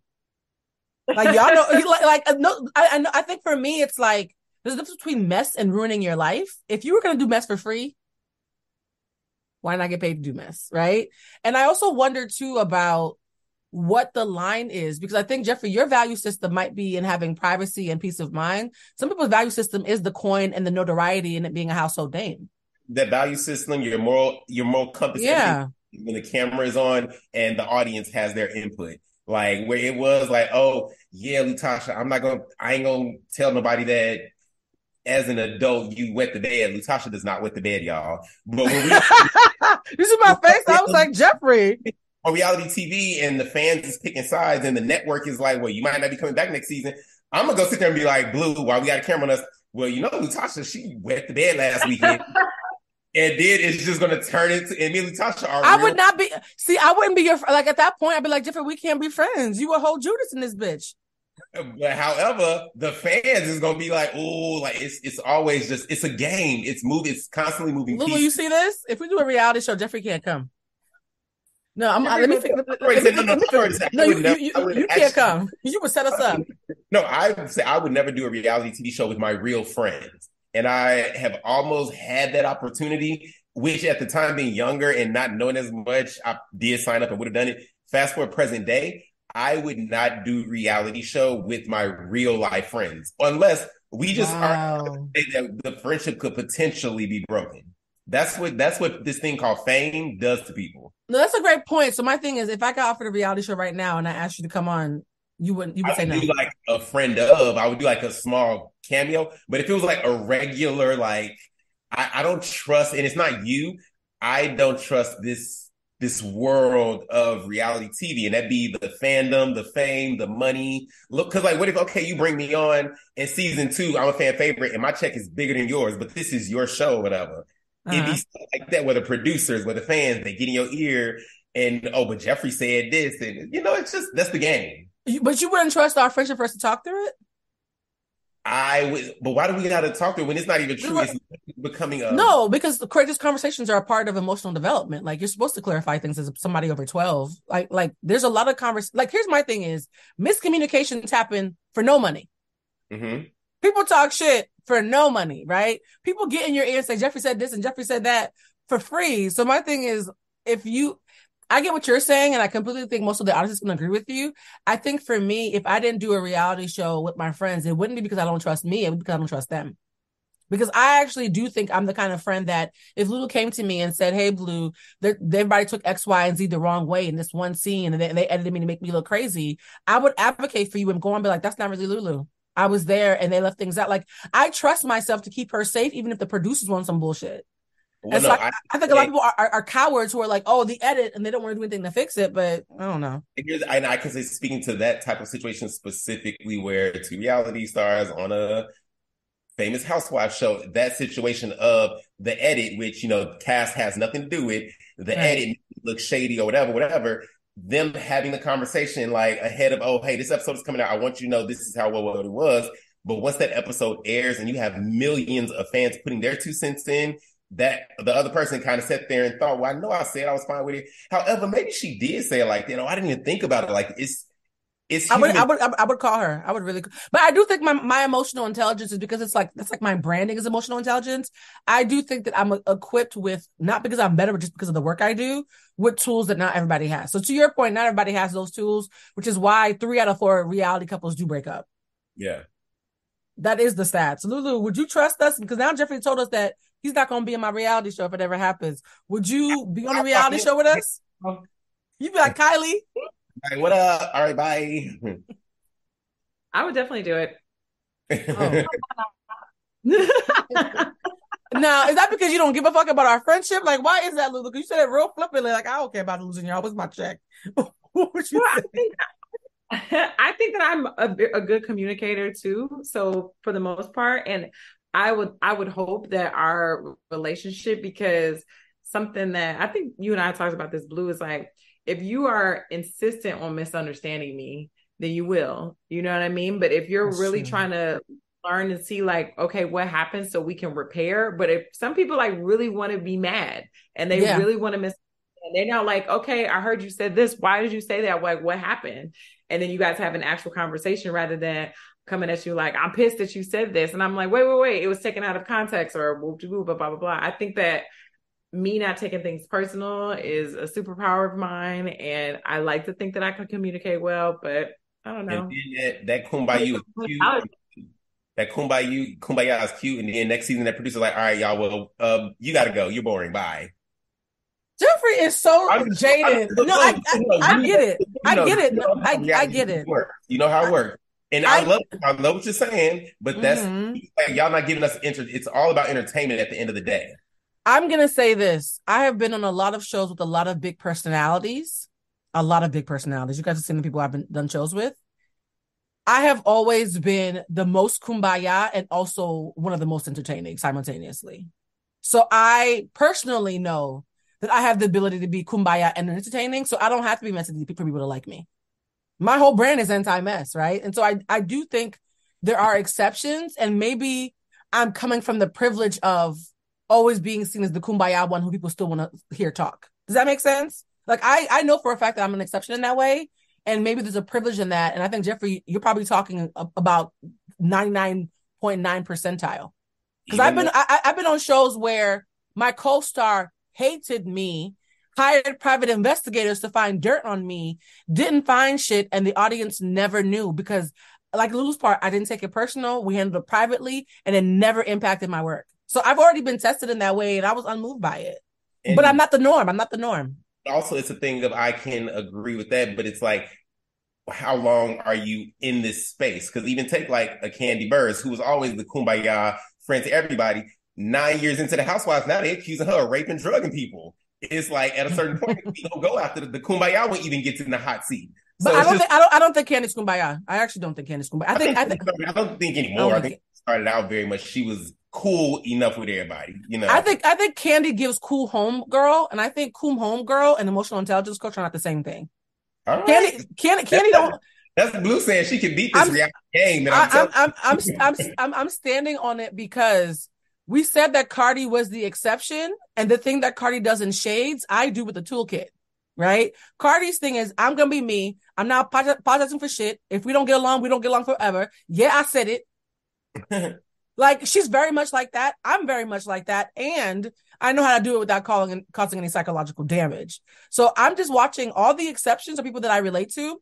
I personally am not worried. If anything, if a reality show ever tried to do a nasty edit, I think I have enough people who know the consistency of my character that I could come out and do a viral video and explain myself, and they would be mad that I was done dirty. I don't think that, how do I say this? People have done that even this last season, which was not good, of Atlanta House. Kenya Moore saying how, you know, she opened up her salon and they didn't show that. All of the fans were like, we've been watching Kenya for years. Kenya Moore has been a villain on purpose for years. I'm not a villain. That's a whole different archetype. I didn't hear you. No, I'm saying that Kenya, that's what I'm saying. That's exactly my point. Like, people like Kenya Moore, who I actually love, and she's from Detroit, so shout out to Detroit. She has had a villain archetype, right? And Jason Lee always told me the villains make a lot of money. They're fan favorites for being the anti-hero. Villains are shiny, but when the villain is done dirty, it's the girl who cried wolf. I'm saying I don't cry wolf ever. I got extra wolves in the back for emergencies, like a bad edit. Kenya has done too much dirty shit for the show, like Giselle has, for people to believe her when she's actually being done dirty. Some of us don't do that. Like, I feel like Lulu would be like, I don't care if you do nothing dirty. And I'd be in the corner praying with a candle and shit. I'd probably get kicked off for being boring. No, I think that I think what would happen, Lulu, if you were on a reality show, I think Jeffrey would sense that he was about to get into some mischief and dip out and not show up for the rest of the season. Like, yo, I'm going through some stuff. I'll see you at the reunion. No, I would sit again, because me signing my name on the dotted line, I know what I'm signing up for. So I'm gonna play. Okay, they finna come at me. I'm gonna play. I'm gonna give them personality. I'm gonna give them argument moment, whatever they want. I'm here, so I'm gonna play. But I'm just saying, that's what you have to be ready for, because at the end of the day, it's about, like you said about the Super Bowl, if Taylor replaced us, it's about dollars. Bravo or whatever network, at the end of the day, they don't care about y'all friendship. They don't care how long y'all known each other. How much money are you bringing us into this network? Okay. So what's going to happen is one day we're going to end up a reality show. No, I'm sorry. And speaking of, because I told y'all, stay tuned. It's another show. It's called Unreal. It came on Lifetime. It was a scripted. I watched it. Yeah. Blue, so you know what these reality shows. No, I'm telling you, I've watched those shows. I don't know, all the things I saw are not things I would get myself into. And that's not me being holier than thou. I just think, I'm trying to think of an example of someone. I think that there are certain people who are so consistency themselves, they don't have to play the game to be entertaining. And I'm saying that 20 years into my career, I've never had to play the game to be entertaining. Girl Scout me is still entertaining. You've also never gone out purposefully with a group of people that you do not like. I have. Like purposefully 6 people that you just do not like.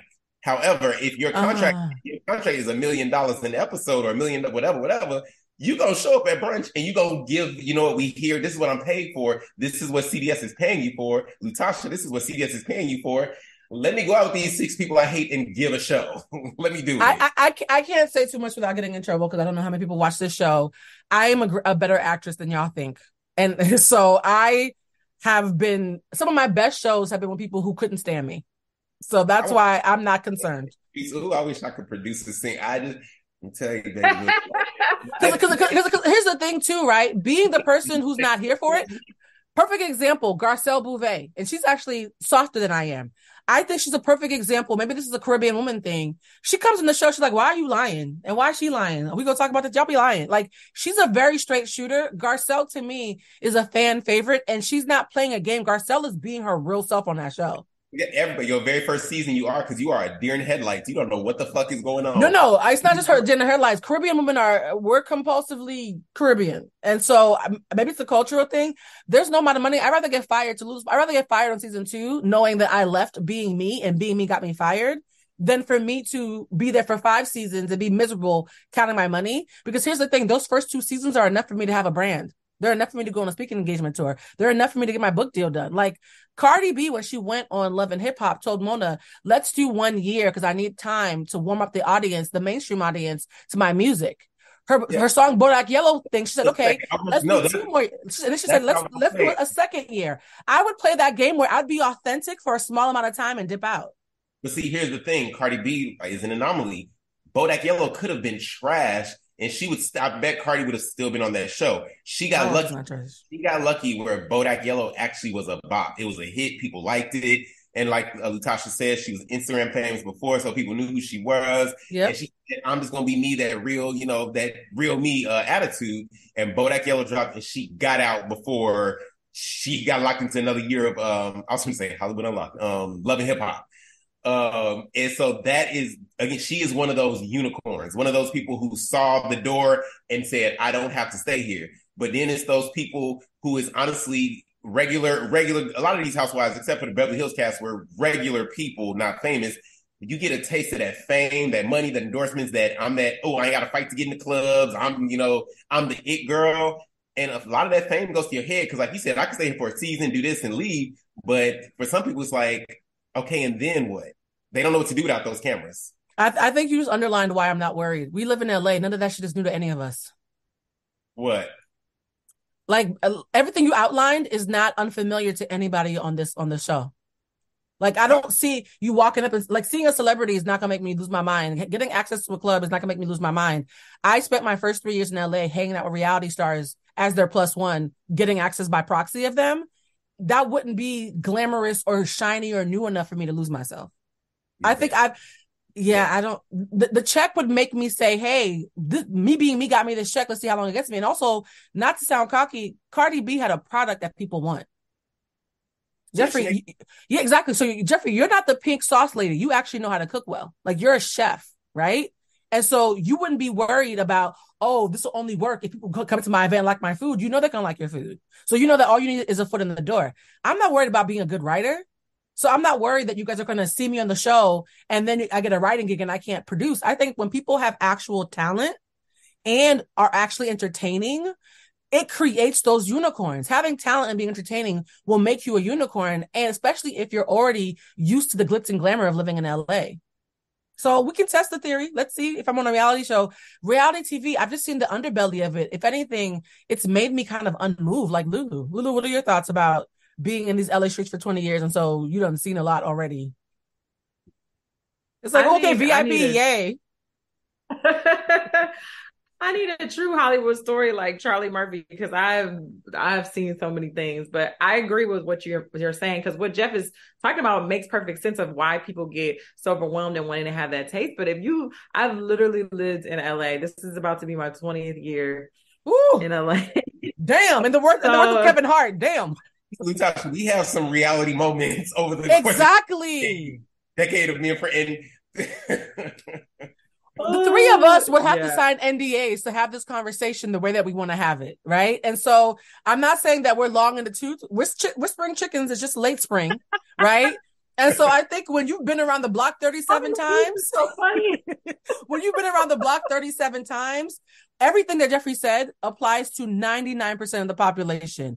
I just think that everybody on this call has just seen too much and it's just a little too long in the tooth to fall for those reindeer games. I mean, listen, I think now, yes, at my big age now, yes. Exactly. But at my 23, and again, at the time that I was given the opportunity to be on a reality show, I was in my 20s still. It was a very different Jeffrey than what you know now. I think now. Oh, yeah. I think now going into, well, no, even now going into it, because I have yet to be as financially successful as I would be if I was getting that big reality check. You know what I mean? Yeah. It would be very different. And that part of fame and being in the game, I think, is what gets people. Because again, you might just be like, okay, this is my TV personality, but that dollar, in my favorite words, the life you have become accustomed to, which they use a lot in divorce. Oh, absolutely.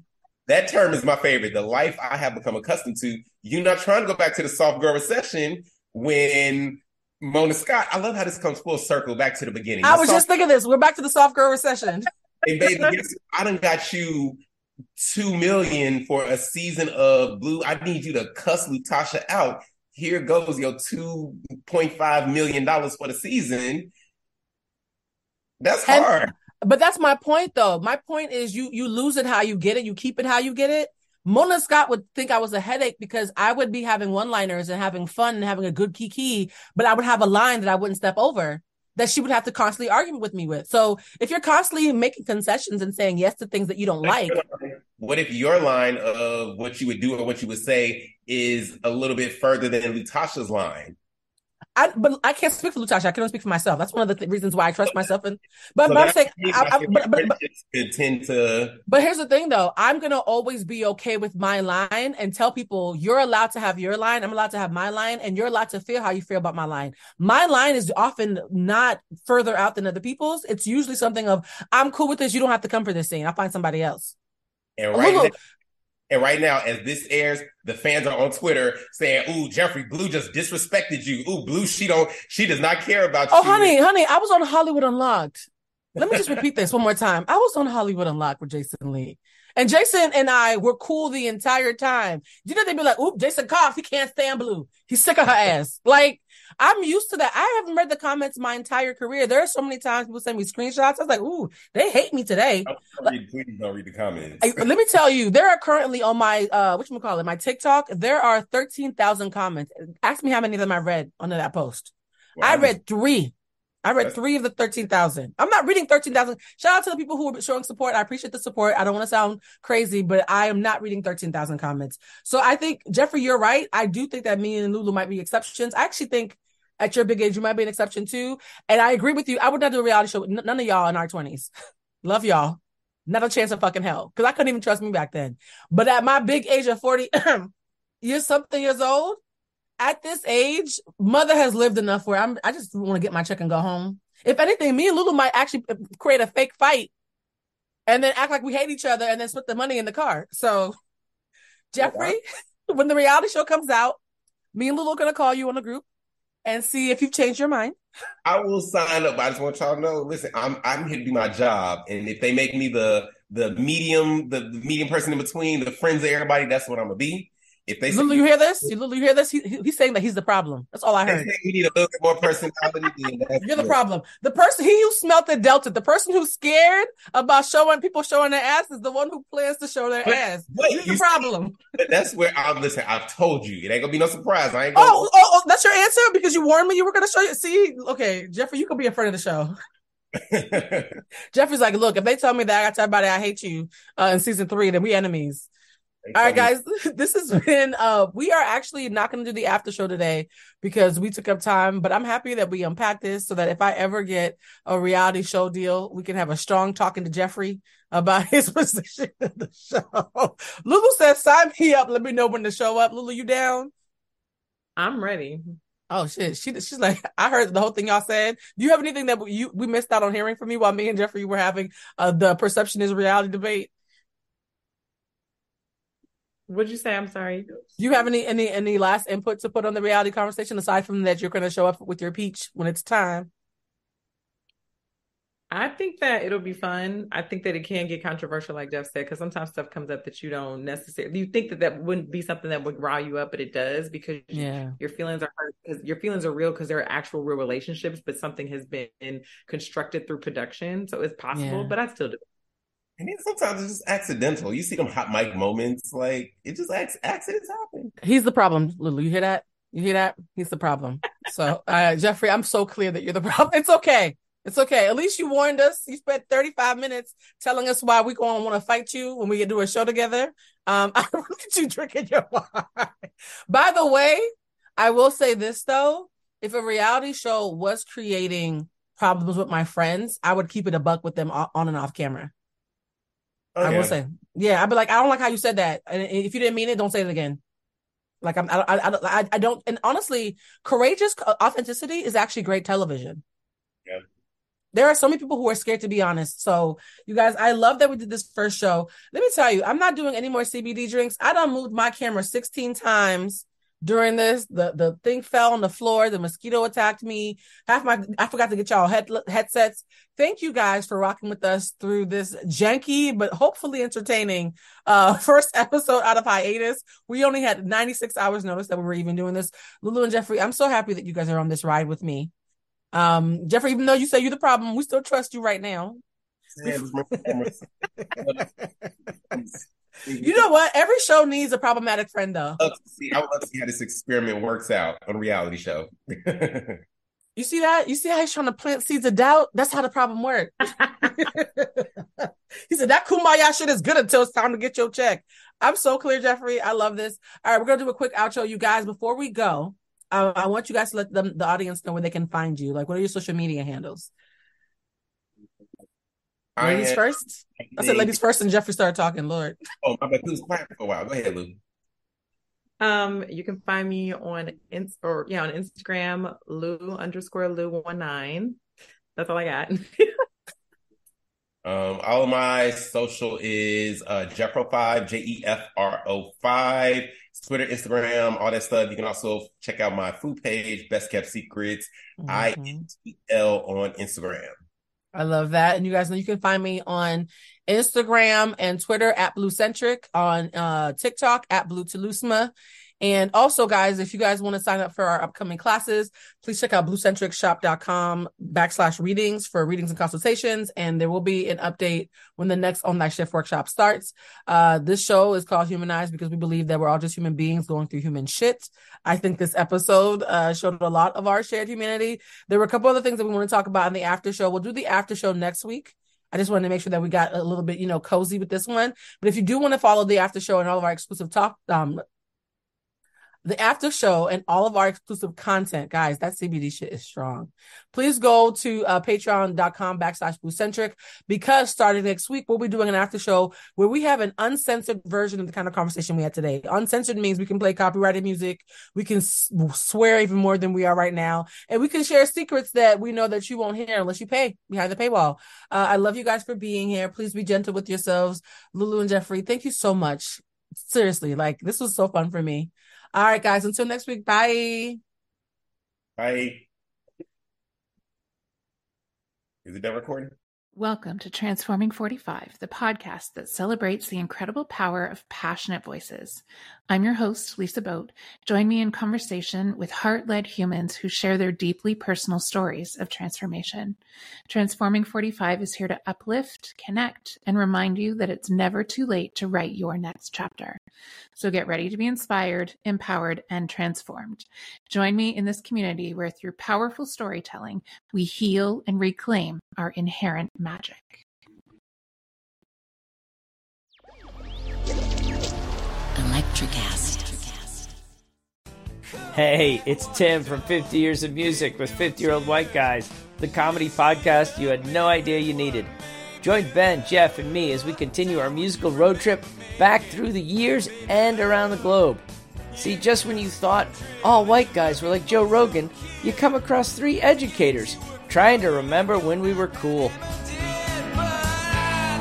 50 Years of Music with 50-Year-Old White Guys. Electricast. Electricast.